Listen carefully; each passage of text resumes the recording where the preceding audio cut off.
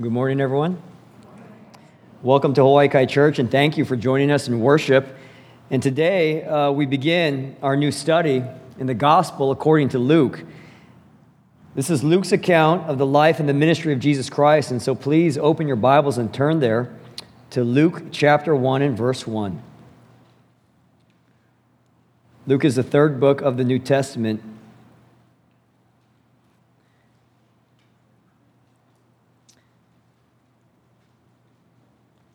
And Luke is actually the longest of the four gospel accounts that we have of Matthew and Mark, Luke and John. I think it's actually the longest book we have in the New Testament. And about half of the material in the book of Luke is unique to Luke. It means it's not found anywhere else in any of the other gospels. We have the background of John the Baptist's parents, the conversion of Zacchaeus, a wee little man, the salvation of the thief on the cross, the parables of the prodigal son, the rich man and Lazarus, the Pharisee and the tax collector, the road to Emmaus. If you don't know these passages that I'm referring to, that's okay, we will get there. But for those of us who do, these are all unique to the book of Luke. It actually took John MacArthur about 10 years to get through this book. It should take us a lot less than that. But this gospel account is filled with scripture that we can be very thankful for. It was a little bit more than 7 years ago that we studied the Gospel of Mark, and I thought that it would be good for us at this point to return to a narrative to follow the life and the ministry of Jesus Christ. I mean, God's Word is God's Word, all of it. But I personally love coming back to these accounts. And so Luke chapter 1, verses 1 through 4 is our passage today, and I'll read that to you.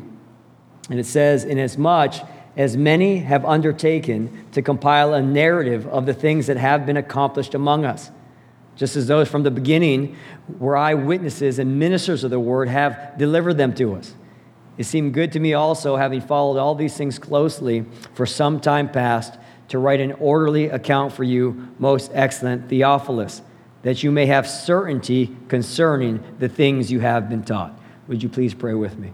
Father, we thank you that we can gather and that we can worship you now in the hearing of your word. And as we open our Bibles, please give to us, by the Holy Spirit, a certainty of these things that we are being taught, a conviction of the truth. Please give to us eyes to see your beauty and ears to hear your word, and a heart that really believes it and actually believes in you. Help us to know more and more all the love that you have for us in Jesus Christ. And we ask, God, we beg, God, that you would save this morning those who do not know you. Only you can. And that you would continue to save us who do know you. Only you can keep us close to you. We ask these things for your glory. In Jesus' name we pray. Amen. While Luke may not be as familiar a name as so many of the other authors of the New Testament, Luke actually writes about a third of the New Testament. He chronicles a 60-year period of time from the birth of John the Baptist through the life of Jesus Christ, culminating at his death upon the cross and his resurrection from the grave.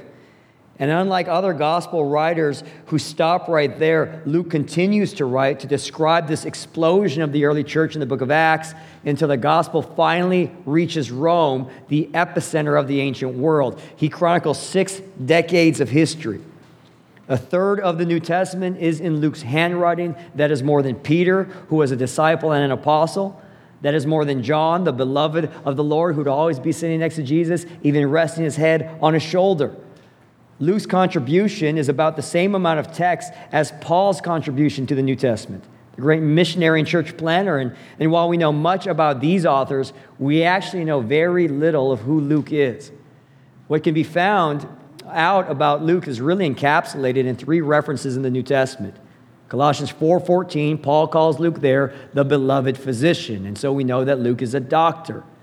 Philemon, verse 23, Paul calls Luke my fellow worker. And so we know that he was Paul's missionary partner.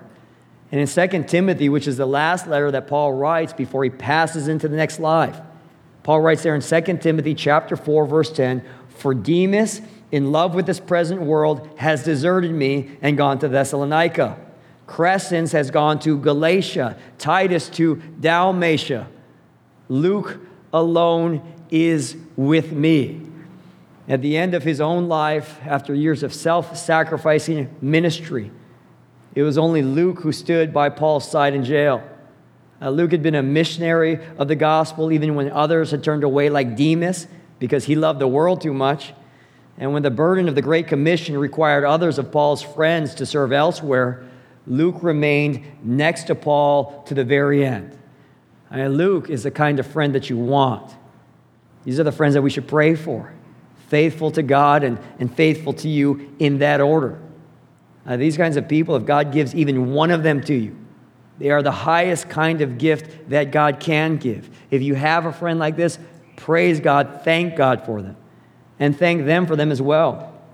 And so what we have here in these few snapshots is a picture of Luke as a doctor, Luke as a Christian, Luke as a missionary, Luke as loved by Paul and faithful to the gospel and faithful to him. Luke is a Christian, not someone who walked an aisle and said a prayer and after a year or two left Christ and left the church when it wasn't as cool anymore.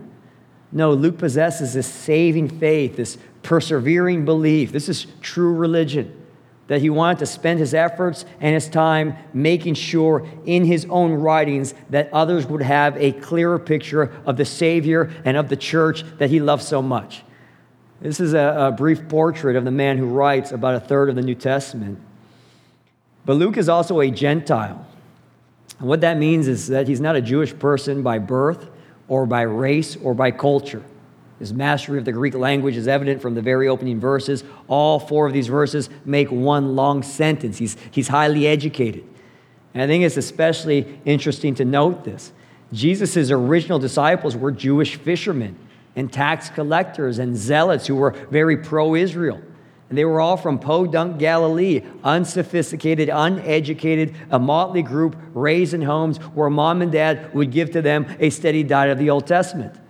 They grew up hearing about Abraham and Moses and David, and one day a future son of David who is going to come. This was their very identity. We are waiting for a coming king. This is their culture. We are anticipating a Jewish Messiah to come and rescue us, and especially rescue us from all these foreigners, the Gentiles. Rescue us from these bad guys. The key people in early Christianity were no-name fishermen from a tiny town waiting for a Jewish Savior. Luke is none of these things. He isn't from Galilee. His parents were not religious in the Jewish sense. He didn't grow up hearing about the patriarchs and other stories like Noah and the flood and Daniel and the lion's den. None of that was a part of his upbringing. He's not Jewish. He's not a Galilean fisherman, neither was mom or dad. He wasn't raised in a spiritual home. Luke's track in life was entirely different.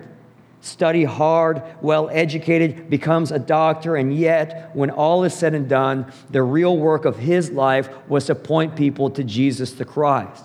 We have in Luke a Gentile physician with nothing to gain in this world if Christianity is true. And yet he ends up being best friends with a Christian missionary in jail. And he writes a detailed account of my Lord and my Savior. And it's in this account that we find so much emphasis on outsiders coming to Christ. We have women as prime examples of spiritual responsiveness and spiritual sensitivity in a culture that was thoroughly male-dominated. We find verses upon verses highlighting the fringe groups all coming to Jesus. Luke himself, he did not fit the mold, so to speak. And frankly, neither do half of us in this room. And yet he is a shining example of how Jesus Christ is for everyone. The Son of God is for all people. The gospel is for the entire world. And so Luke writes 2 books, 2 volumes. The Gospel according to Luke, which focuses on the life and the ministry of Jesus, and the book of Acts, which focuses on the first century church. It's a book about the church. Jesus and the church. Jesus and his bride. Jesus gathering his people to himself from all corners of the world. This is who Luke ultimately is. So much so that he doesn't even refer to himself by name at all in any of his writings. 1/3 of the New Testament, he doesn't even write his name down one time. And I'm sure that you've met those people who just have to put their title in their name. Oh, hey, Dan, that's Dr. Dan. Or they sign all their emails with all their accolades and degrees attached. And you know what? There's not necessarily anything wrong with that. Sometimes that's important and pertinent information to know, but Luke here, he doesn't even write his name a single time because all of his attention is given to another. And this is Christian humility. This is our author. This is who God shaped him to be. And that's who God is shaping us to be, brothers and sisters. He must increase, but I must decrease. And so, introduction of our author aside, we come to our text in Luke in chapter 1 and verse 1. And again, let me read these first two verses to you. Inasmuch as many have undertaken to compile a narrative of the things that have been accomplished among us, just as those who from the beginning were eyewitnesses and ministers of the word have delivered them to us. In writing this account of the life and ministry of Jesus Christ, Luke has a lot of material to pull from.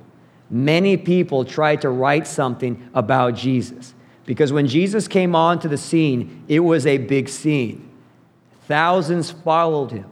The Jewish authorities and the Roman authorities had to figure out what to do with him because Jesus had become such a public figure, a force really, within the span of just 3 short years. This is prior to social media.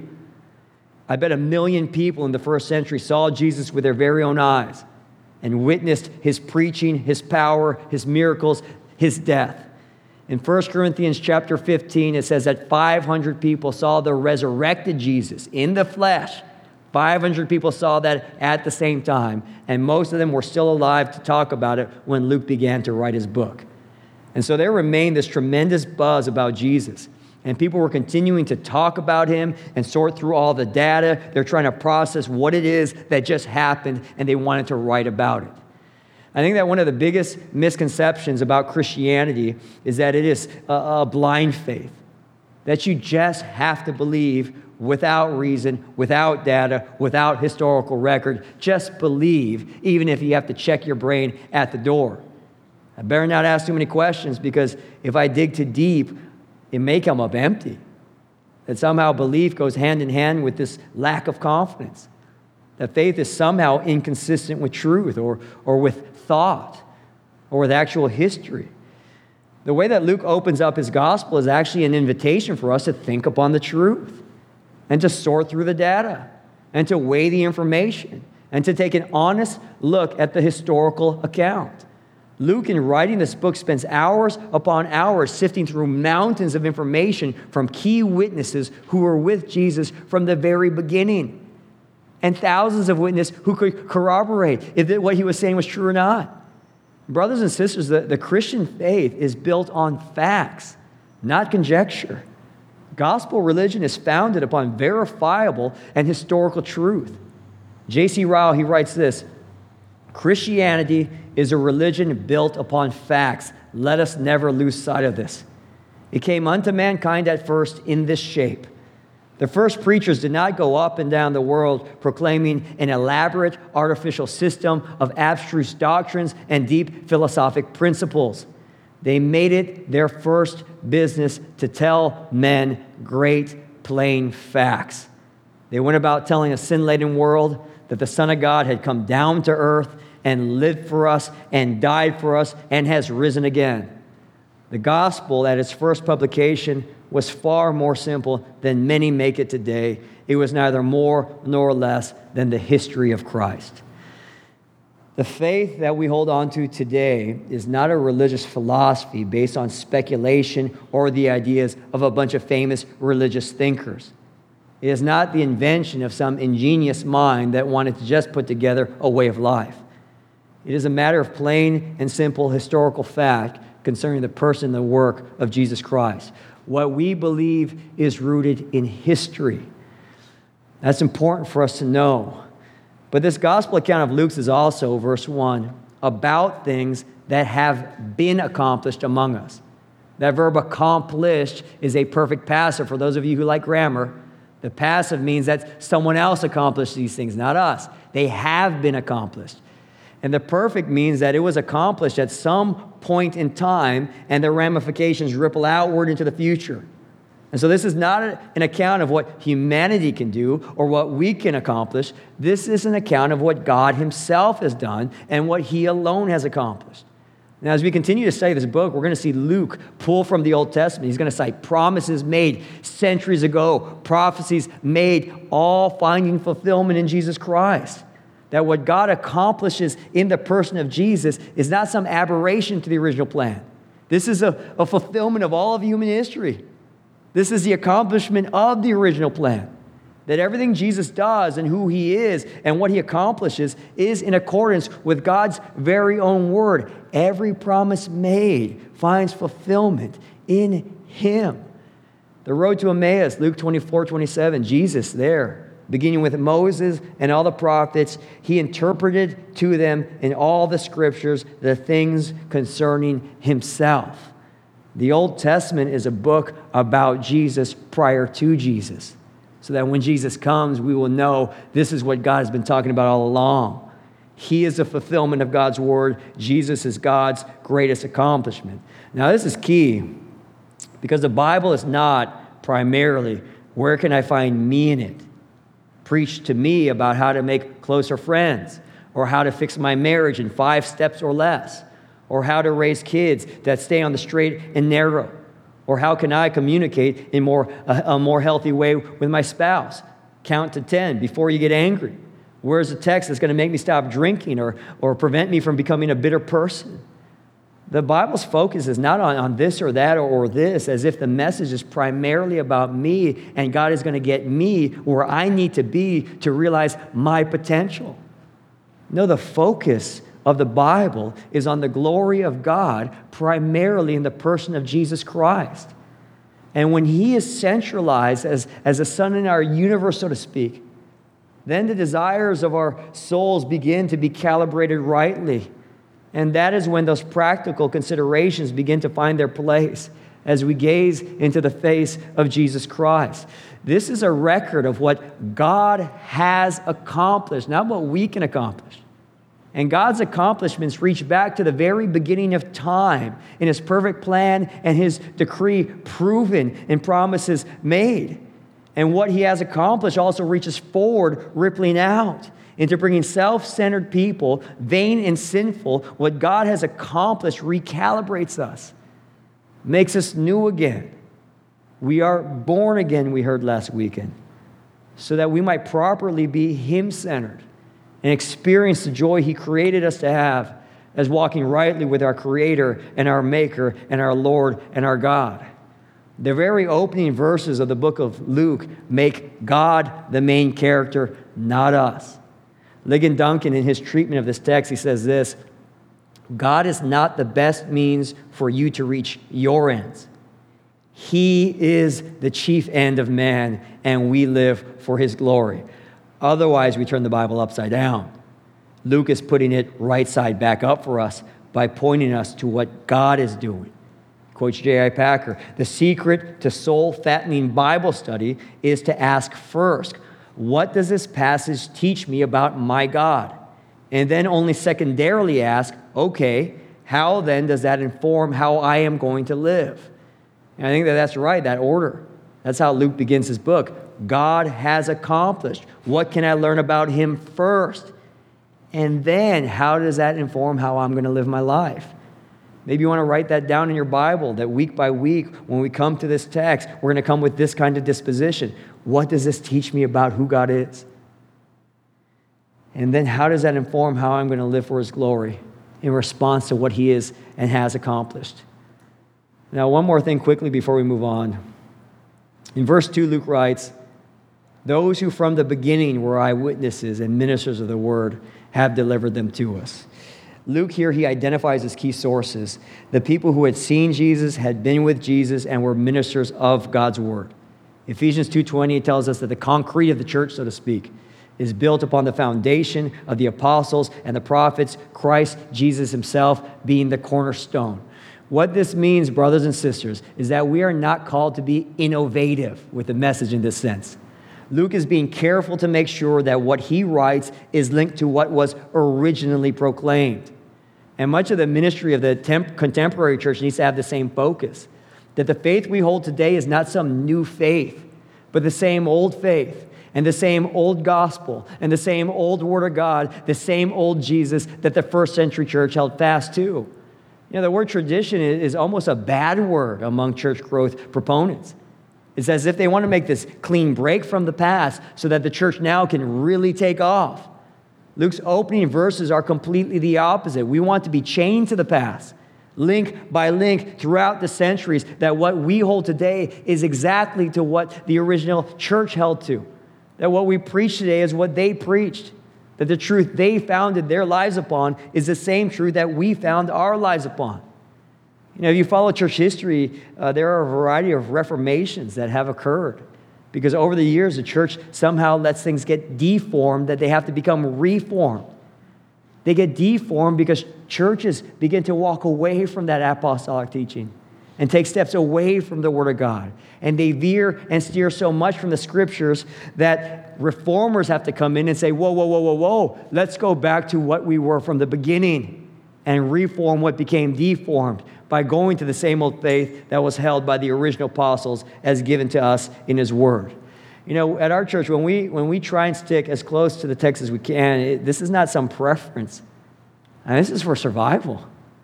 This is not I like chocolate, you like vanilla, and some churches like this and some churches like that. We are simply trying to do what the first church did, Acts 2:42, to devote ourselves to the apostles' teaching and fellowship, to the breaking of bread and to prayer. And so this is how Luke desires to report the truth, the historical data verified by eyewitness accounts of what God has accomplished according to His Word and for His own glory, passed down by the ministers of the Word so that we might build our lives upon what Christians for generations have built their lives upon. Verse 3 and 4, we continue, and we find that Luke is very straightforward about his purpose in writing, his aim.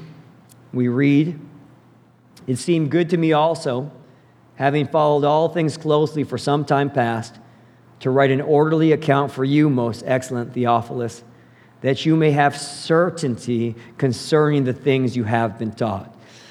The purpose of the book of Luke is that believers might have certainty about the faith. The reason why Luke takes such great efforts to compile a narrative of the life and ministry of Jesus Christ is so that we might have confidence in what we believe.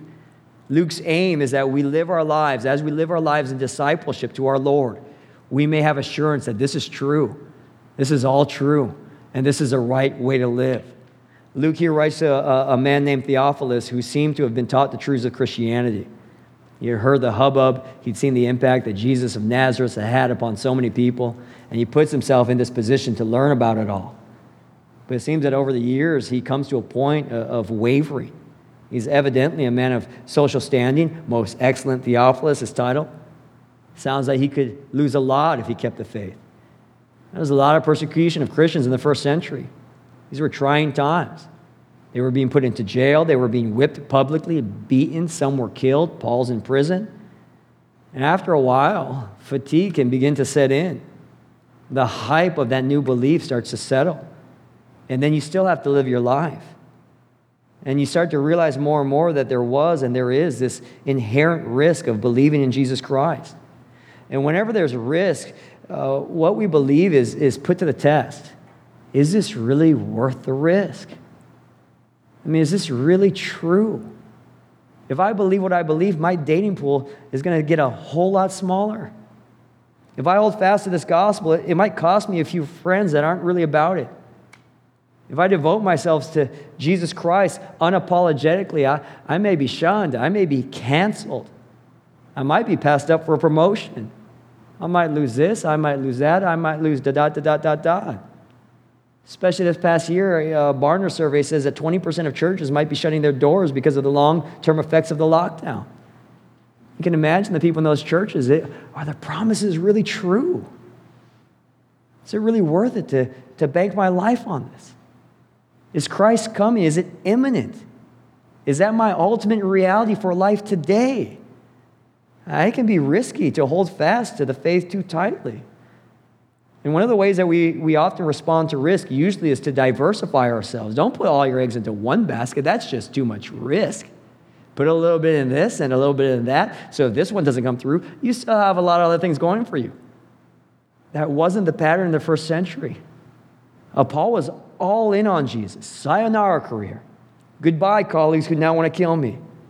The certainty that people like this had in Jesus Christ made them put everything in this one basket. Luke's very identity was not in being Dr. Luke. It wasn't in Gentile pride in a race-oriented first century, nor should it be ours in a race-oriented 21st century. All of these things to Luke were mere afterthoughts of the main thing that he put all his eggs into in Jesus Christ. And when your certainty wavers, you can't do that. When your certainty wavers, you try and find security and certainty in other things. A little bit in Jesus, a little bit in my peers and what they think about. A little bit in my bank account, because if these friends aren't my friends anymore, at least I got a lot of money. I can make more powerful peers. I'll put another egg in my career. Successful children, athletic children. One egg here, one egg there, one egg here, one egg there. So if this egg doesn't come through, I'll still be all good. Christians, we have this tendency to diversify ourselves so much that if Jesus Christ were never to return, our lives would still look pretty all right anyway. This runs contrary to real Christianity. 1 Corinthians 15:19, Paul writes there, "If in this life only we have hoped in Christ, we are of all people most to be pitied." That means if Christ is not really who he says he is, and this hope is not going to come through, I've lived the most pitiful life I could have lived. There was no diversifying for Paul. The certainty of things hoped for made him go all in on Jesus. Brothers and sisters, we can't just be putting one foot in and keeping one foot out. You only do that kind of stuff when you're not certain. Pastor Chris last weekend defined faith for us as jumping from the 10th stair. Remember that? Into the arms of the one you believe in and trust in. He defined belief as resting your entire weight into something, sinking into the chair of truth, into the chair of faith. Imagine right now as you're sitting in your chair, try to only put 10% of your weight in that chair. You're going to burn out your legs. You're going to kill your back. But all of us will go only 10% in if we're not certain of what we're resting our weight in. If we're not sure that this is actually true, which is why Luke writes this to Theophilus.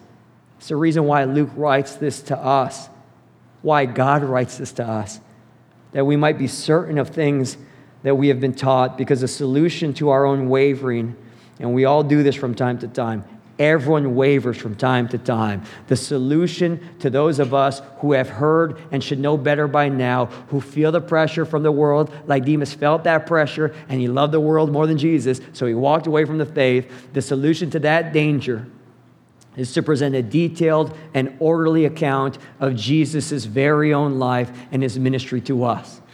That's the solution to us as well, that whenever we feel ourselves beginning to waver, we must peer yet again into the face of Christ.